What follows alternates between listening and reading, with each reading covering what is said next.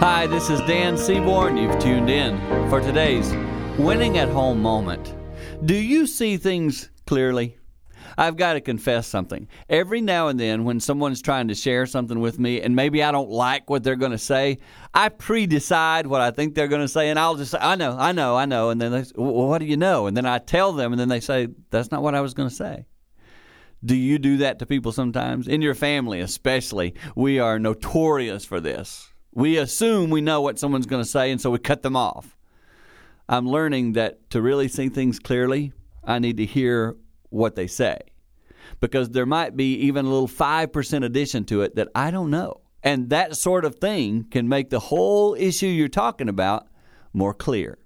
So take time to see things clearly. If you do that, you'll be open to receiving positive instruction. And when that happens, of course, you're winning at home.